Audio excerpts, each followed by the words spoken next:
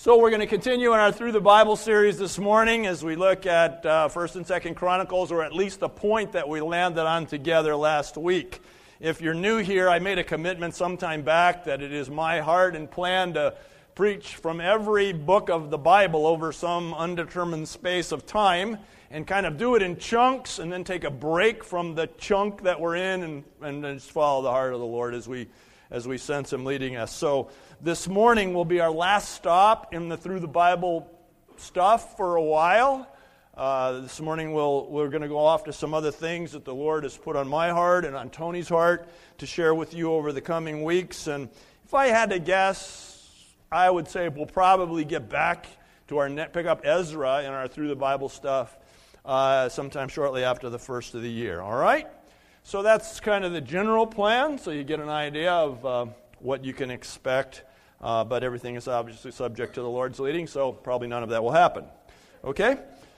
So having said that, what I want to do this morning and this time is just to continue, just pick up right from where we left off last week, which I realize may put some of you at a disadvantage having not been here or having not paid attention last week. And so in either case, you are at a sudden disadvantage.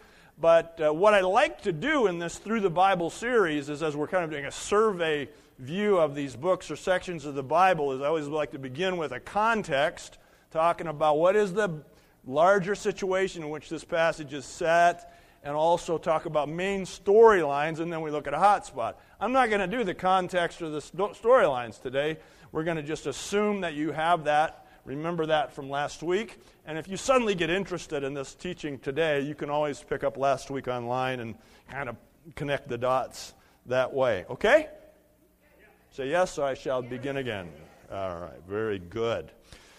Well, last week you may remember that as we were considering 1st and 2nd Chronicles together, we got interested in 1st Chronicles chapter 18, verses 1 through 6. And as it talked about King David's military victories, his conquests, and the way the Lord was really blessing the expansion of Israel's kingdom at this time, you notice that when he overtook certain of his adversaries, it said that he captured the chariots, and he captured what must have been a couple or several thousand of these chariot horses, these horses that were particularly powerful, and that we got really focused on the fact that David did something to those, all but 100 of those horses. What was it? He hamstrung them, which meant to disable them in such a way that they could still be used modestly as horses, but they were no longer powerful horses. And we got focused on that, and as the Lord led us in the understanding of that passage, we saw that what was happening was that David was making a statement. First, that he was going to be obedient to anything that the Lord had said, because previously the Lord had said centuries before that the king shall not amass for himself a great number of horses. And we also saw that he was putting his trust in God, not in building a great military. That as Israel was becoming a superpower in the region, that they continued to hold a tiny army, a tiny military by comparison to their surrounding enemies. And the reason for that was because whenever they went to war with their few number, they overtook large numbers. Why? Because God went before them. And so he was making a statement that we will not put our trust in our military, but we will put our trust in God, and we'll be obedient to the things that God has said to us so far. And then last week, so we considered some of the present-day national implications of that. So what does that mean for us as a country now? And I think the Holy Spirit was really pointed with us last week in bringing us to an understanding that as a nation now, we are not trusting in God, but that as a nation, we are trusting in two other things, the power of our military and in our economy. And this is where, between our military and our money, this is where we have placed our trust. Our trust has shifted away from the one true living God. And so that's where we left things. The Lord brought us to a place of, many of us stirred us to have a sorrow and a repentance about that. And we invited the Lord to come and to move in us in that way. And it was good. But what it left us with, what there wasn't time to deal with, were some lingering questions like, okay, so that's the national implication. What about me? What about where I live here and now? How do I trust God? What do I got to do to be an authentic Christian who trusts God with the details of his life? So we didn't really have an opportunity to really get to those specific questions.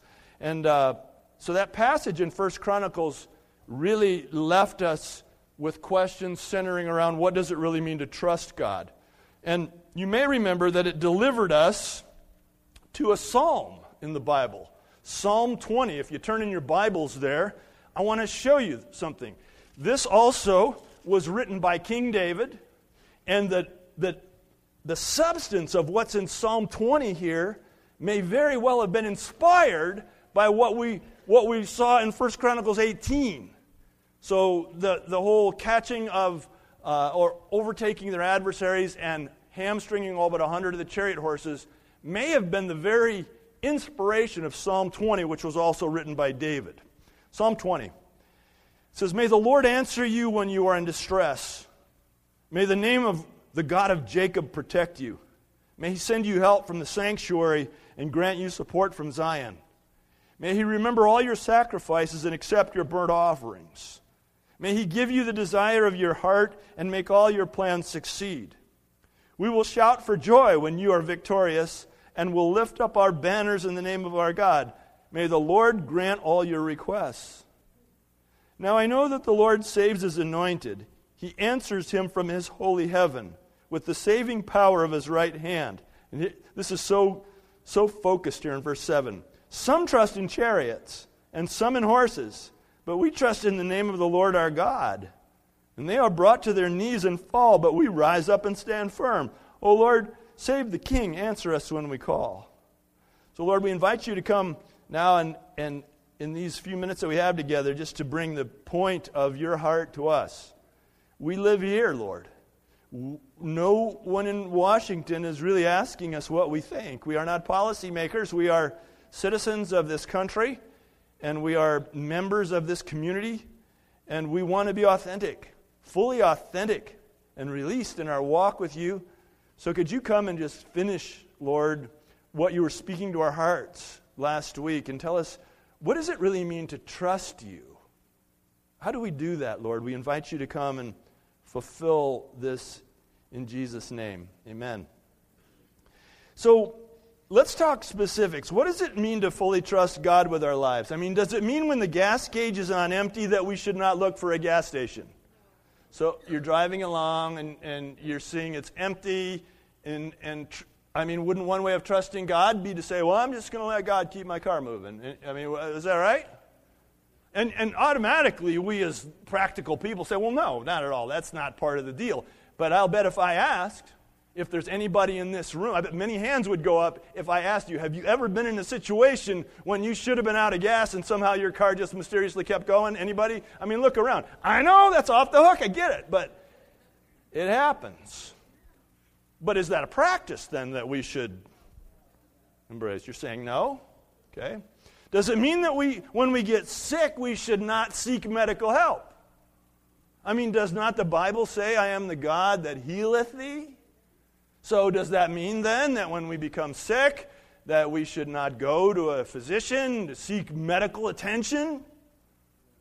I mean, wouldn't it be trusting God just to say, no, I'm not going to do that. I'm just going to... Does it mean that we should make no provision for our hoped-for retirement? I mean, did Jesus not say, take no thought for tomorrow will have enough trouble of its own?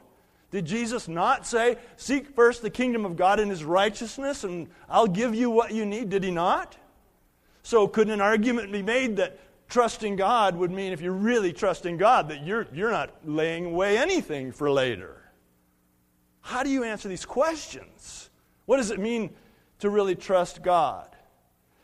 Well, my short answer to those questions and questions like them is that I believe that we are free to benefit from all kinds of technologies that are at our disposal including medical technologies, investment strategy technologies, transportation technologies. I believe that if there is something that is moral and ethical as a technology that exists in our culture, then we as authentic, trusting, believing Christians have every right to utilize them, but that they always must be qualified by two conditions. Ask me what they are.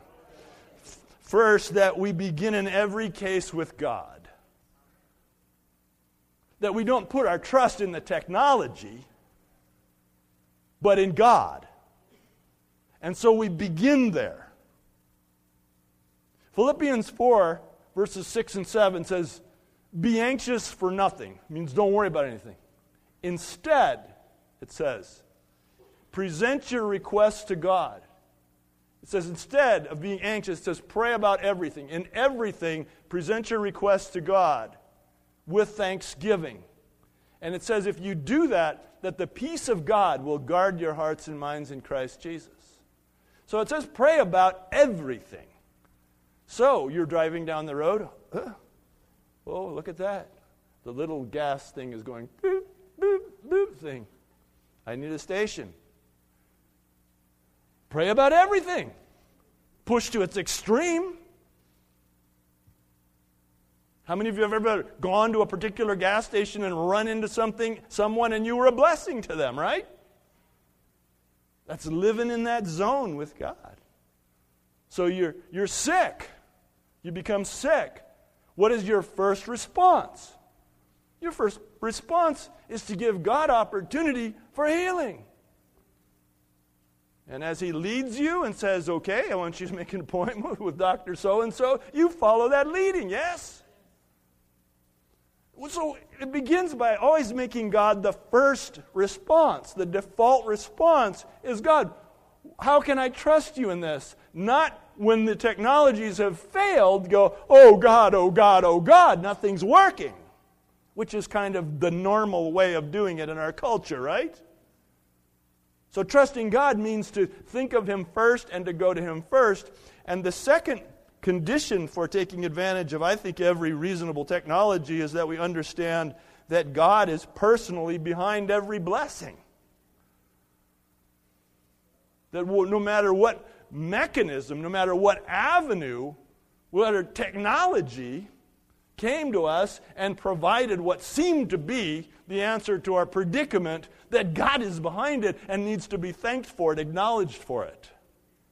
Turn your Bibles to Deuteronomy chapter 8, verses 16 through 18.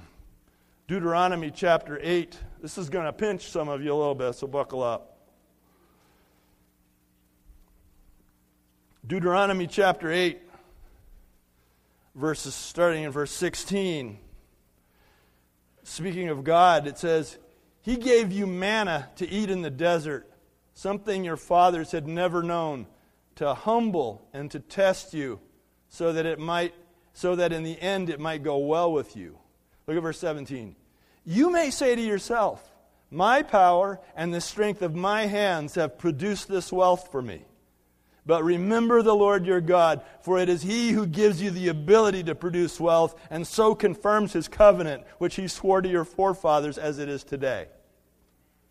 So, absolutely, we're perfectly entitled to and logically should take advantage of reasonable, ethical, moral technologies that are available to us, but understanding that God is behind every blessing, and give Him the praise for it, and give Him the glory for it, and include Him in it. You know, I'm a big, some of you know, a big fan of the devotional Jesus Calling by Sarah Young. And I love the way so many times the passage of the day just sort of coincidentally aligns with what it is that I'm working on. And yesterday's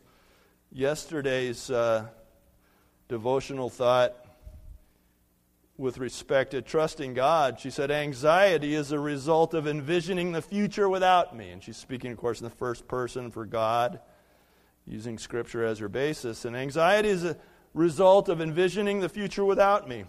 So the best defense against worry is staying in communication with me. When you turn your thoughts toward me, you can think much more positively.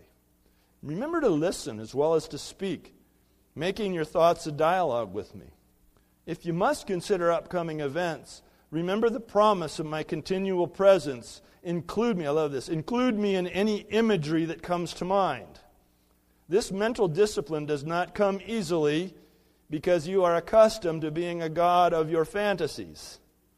However, the reality of my presence with you, now and forevermore, outshines any fantasy you could ever imagine. And with respect to trusting God in the daily things, I think she's making two good points. And first of all, that this whole aspect of trusting God is part of our relationship with Him. It's part of a relationship with Him. It's not part of a religion. It's part of a relationship with God.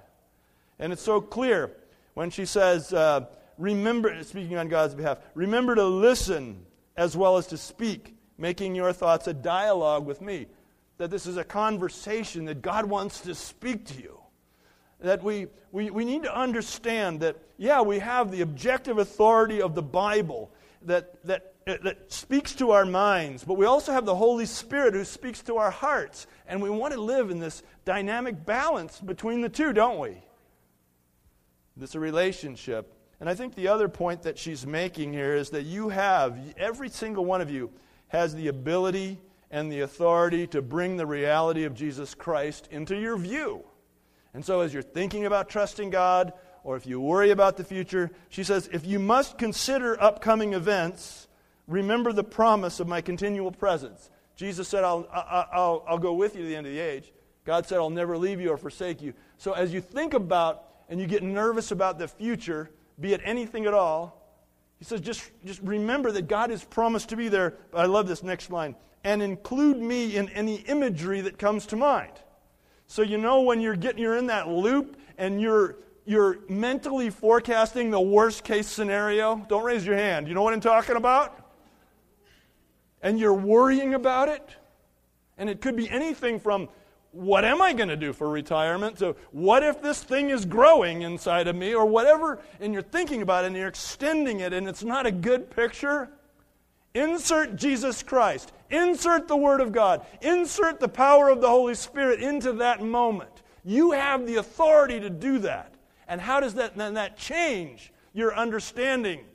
It releases you from fear. It releases the anxiety when you invite in your imagery, she says, imagery. Just imagine Jesus showing up at that time. Well, I think this is pretty powerful insight from her. I appreciate what she's done with that book, and it really, really talks about what it means to live a life of trusting God.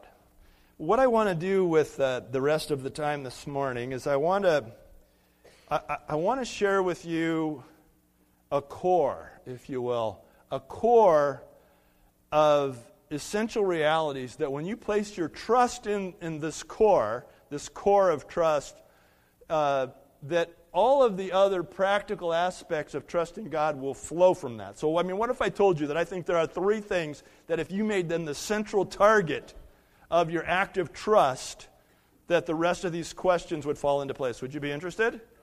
Thank you for saying that was the right answer. Okay. Something I just want to call the trust core. There are three elements. First, put your trust in the veracity of the Word of God. Put your trust in the veracity of the Word of God. And by that I mean believe fully that the Bible is a true thing. Believe in the truth of the Bible. That's a decision you get to make.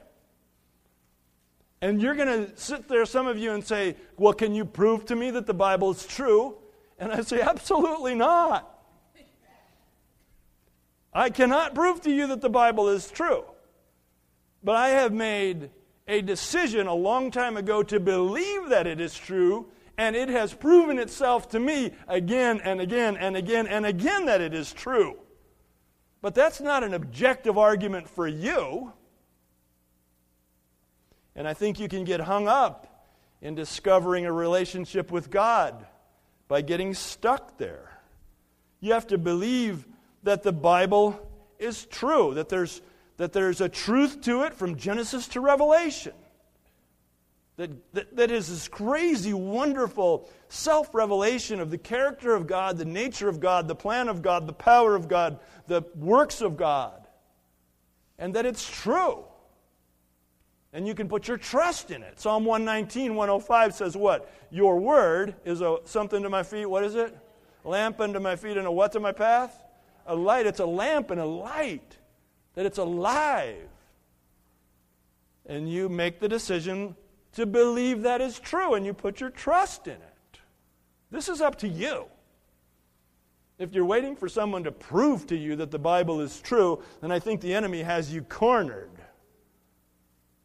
You make a decision to believe that it is true, as you do with so many other aspects of your life. Living as a biblical Christian, listen, prepare to gasp, does not begin with understanding. Gasp.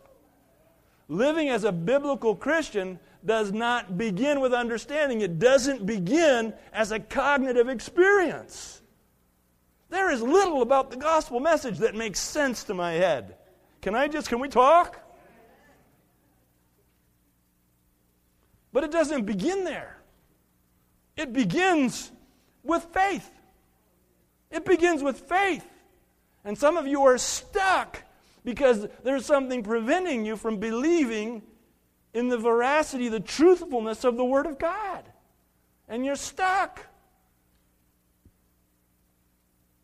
I've known people who wouldn't enter into a marriage relationship. It was all there for them. They were just waiting. The partner was just waiting to be married, but they couldn't put their confidence in what the other one was saying. And they missed. They were waiting for some proof that it was all going to be working and it was going to be great and next day would be better than the one before it. And their life passed them by, waiting. Living as a biblical Christian begins with faith. So trusting in the veracity of the Bible means that before you begin to understand its contents, that you make a predetermination that it is somehow mysteriously, absolutely true. This is one of the decisions of faith that we must make. And I'm pretty sure that we're called believers. Is that right? Not understanders? Come to Jesus. Become an understander. We don't say that. It begins with faith. Now listen, that does not at all mean that we cannot or should not, all of our lives, seek to understand the Word of God and all its complexities and intricacies and mysteries. But it just doesn't start there.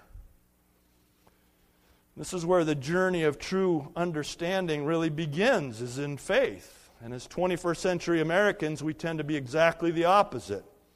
What we believe is based solely on what we think we understand. I believe that when I understand it. I want you to just think about how many cool things you would miss out on in your life if you really lived your life that way. I'm not going to do it till I fully get it. I mean whitewater rafting. What's the logical reason to put yourself in a little rubber boat and paddle toward dangerous waters that crash you against the rocks? What part of that makes any sense? How many of you have done it? Was it fun? I know! Jeesh. We're going to Nicaragua. Karen and I are taking a group of 20 next week to Nicaragua. Why are we doing that? It doesn't really make any sense. We're going to take these people, and some of you are sitting there, why are you going to Nicaragua when there's so much to be done here? Oh, that's a great question. Guess what? We're doing them both. We're feeding the homeless here every week. Hello? Doesn't mean you can't do them both, right? But it doesn't make any sense to take 20 people and gather up all their money and say, these are airline tickets and here's how we're going to do this and this and this. When if we just took all that money and just sent it to Nicaragua, it could have done more good. On a logical level, it's like, why are we doing this? Because Jesus said to do it. That's why we're doing it. This is a step of faith, not logic. You should see the people I'm going to be trapped with. I mean, these are not people I would have picked out of the church. I'm going to be stuck on airplanes and buses and coffee plantations and children's homes and with these people. And I'm going to be so happy to see you all when I get back. But it's an act of faith. It's an act of faith on their part. They're stuck with me. You miss out on so many things that if you have to understand them. Let's talk about marriage. This is a terrible idea. This is an absurd idea with all of the way we are wired as humans. Sorry, you just got married and it's glad you didn't hear this sooner, but it's a terrible idea. It is. I mean, on its surface, it's just terrible. It's a leap of faith. It's fully a leap of faith. The walk of faith is really predicated on the firm personal belief that the Bible is true. And what this does is it creates in you a bias of trust, so that when you're reading the Bible, you are already predisposed to trust it if you believe it's true. Doesn't mean you understand everything you read. I sure don't. But it creates a heart of surrender. Second point in the essential element in the core of trust is the efficacy of the cross of Christ. And by that I mean that you believe, you trust that the work of Jesus Christ on the cross is a functioning reality. It works.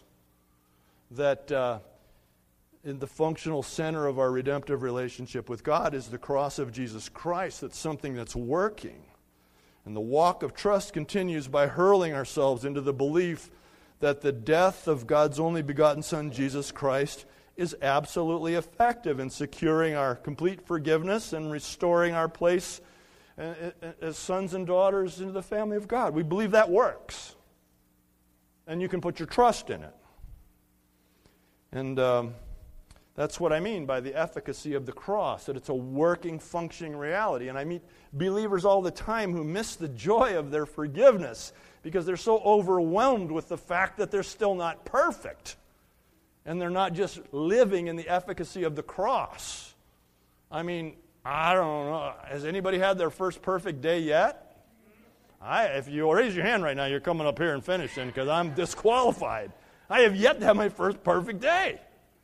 But I live in the joyful reality that in spite of that Jesus Christ, that it was a historical thing that He did, but it is a continuing functional reality. The blood of Jesus Christ still speaks in my defense.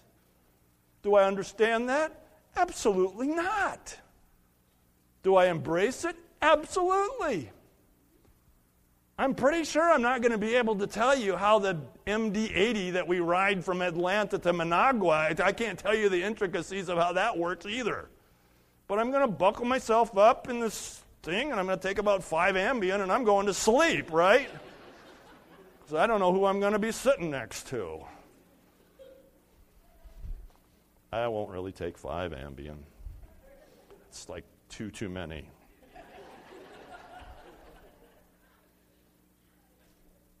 Some people just say, I refuse to believe what I don't understand. And you are such hypocrites when you say that.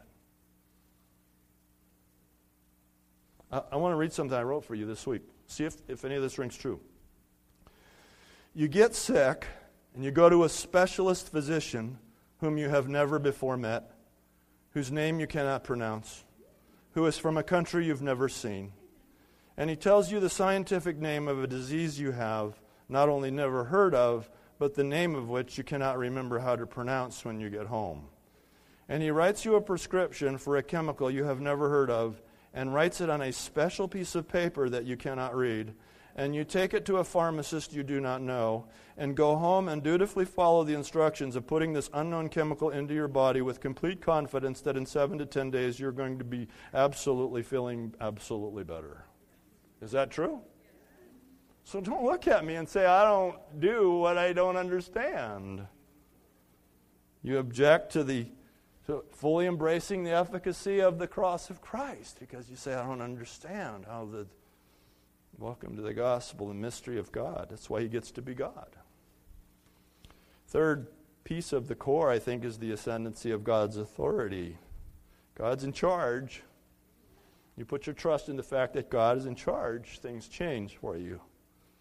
You know, God is personally active in the lives of people and in the causes of humanity when we fully surrender to the ultimate rule and reign of his absolute authority when we're living this life of trust. Say, you're in charge, God.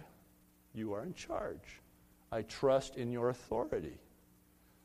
And as a society, we have confused something. We've confused, or in America anyway, our cultural value for freedom and independence for autonomy. We think that because we are a free, independent nation and free, independent people, that we're autonomous, meaning that we are a power and authority unto ourselves. We are not. We are under the authority of the one true living God. The Bible says that at the name of Jesus, every knee will bow, every tongue confess that Jesus Christ is Lord to the glory of God the Father. And when we reject the authority of God in us, when we make ourselves the exception to the clearly stated will and way of God, then we cut ourselves off from this life of trust and from the blessing that God has for us.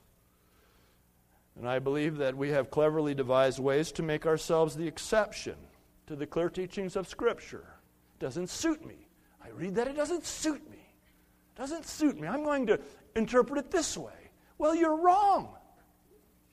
Somebody needs to tell you. Somebody needs to hit you on the head with a piece of pavement and tell you that you're wrong. And you're dangerously wrong. Some of you right here in this very room are dangerously living what I call I know but lifestyles. I know that's what the Bible says, but your circumstances are irrelevant to the absolute truth of God. He is the absolute authority.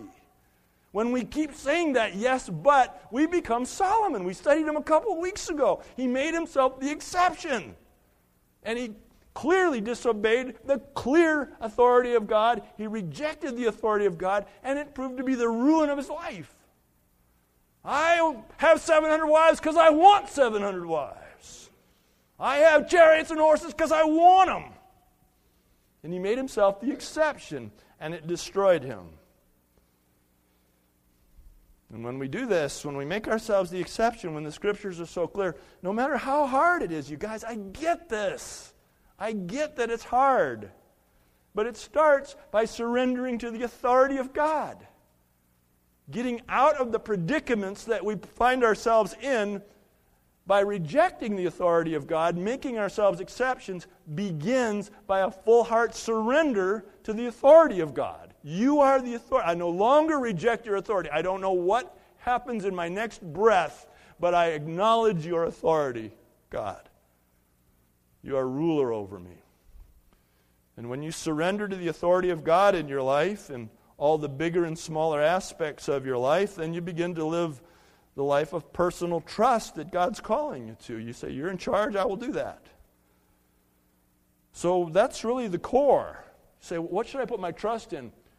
The veracity of the Word of God, that the Bible is absolutely true. Put your trust in that. Put your trust in the fact that the cross is absolutely effective.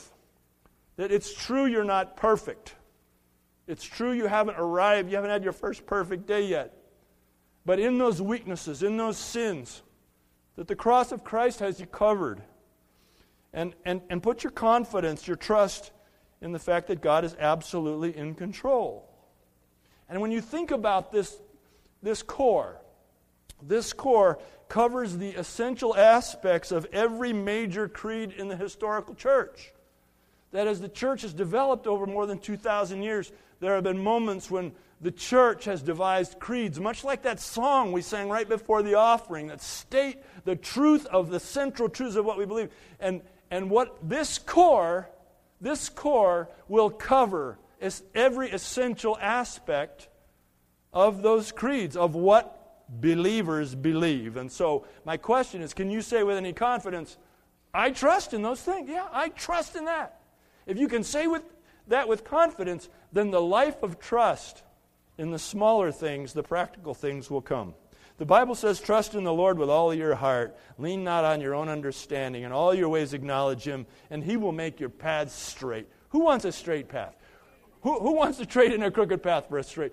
Who's tired of living this life? Back and forth, in and out. I mean, let's give it up, right? Well, then trust, it says, in the Lord with all of your heart. Lean not to your own understanding. That means stop saying, yeah, I know, but you know how it seems to me, God? It doesn't matter. It doesn't matter. You're cutting yourself off from the blessing of God.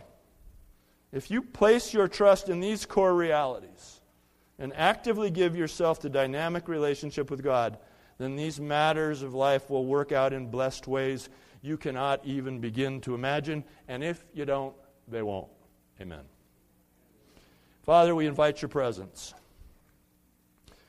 I love every one of these people, Lord, the ones I know well, the ones I'm just laying my eyes on them for the first time, and yet my heart just is excited to see that somehow in your sovereignty you drew a path in the earth and their feet couldn't get out of it, and they led here because you love them and you have something for them today. I don't believe that a single of us are in this room by accident, by the will of sovereign God. And so we bow before you and we surrender to you, Lord. We surrender to you and we say that you are King, you are Lord, and we mean it, Lord. And we ask your Holy Spirit to come and continue to shine light on our blind spots, these areas that we have permitted ourselves with some kind of rationalization, Lord, that have become elements of our lives. They were once a moment and now they're realities. And I pray for a release of every believer here from those, myself included. Put me at the front of the line and shine light on my blind spots, Lord. We invite the light of Jesus Christ, the power of His Holy Spirit, the indwelling of the Word of God, just to come now and to shine light in those areas, God. And God, I believe you have encouragement for us today. I believe this is an encouraging word that you are King. We don't have to be king anymore. You can be king. You can be king of our marriages. You can be king of our single lives. You can be king of our school. You can be king of our work. You can be king where we have tried to be king for you. And so we invite you to come, Lord, and to hear our repentance for our rejection of your authority, and to come and just reign over us, rule over us. Rule and reign over this room. This is the only part of the earth we have any influence over, is this room, Lord. And so we just invite you with our hearts to come and rule and reign over us and flow in the power of your Holy Spirit. I pray for every seeker here who today is, the light's coming on and suddenly they're saying, I want Jesus in my life. I want to know Him. I just pray for every believer who's caught up in these places that they've been cornered, and that you'll come and show them the way out. I pray for the breaking of chains, for the canceling of addictions, for the reorganization of brain chemistry, whatever is necessary in our lives, God, that would cause us to be able to respond to you in humble surrender. Do it. In the name of Jesus, come and do it. And heal the sick among us, and counsel our troubled, and give jobs to the unemployed, and just bring blessing, God, in response to our surrender to you. Thank you, God. We reject the plan of the enemy for our lives, and as much as it depends on us, we just say to you, Satan, we rebuke you in Jesus' name. Take your hands off of the people of God. And come, Lord Jesus, now. Move among us in the power of the Holy Spirit. In the name of Jesus, amen. Church, let's stand, please, together. We're going to respond to the Lord. And I would like some prayer ministry people to come on up and make yourselves available to pray for people. Hey, if you're a person here today and you've never invited Jesus Christ into your life and would like to, that's just happening for you today, you can come up to these guys on either side and say that. I'm ready to become a Christian. They'll know what to do. They'll give you a Bible. But anything else you got going on, if you'd like somebody to pray with you about anything at all, that you can come up to these guys, and that's what they're here for.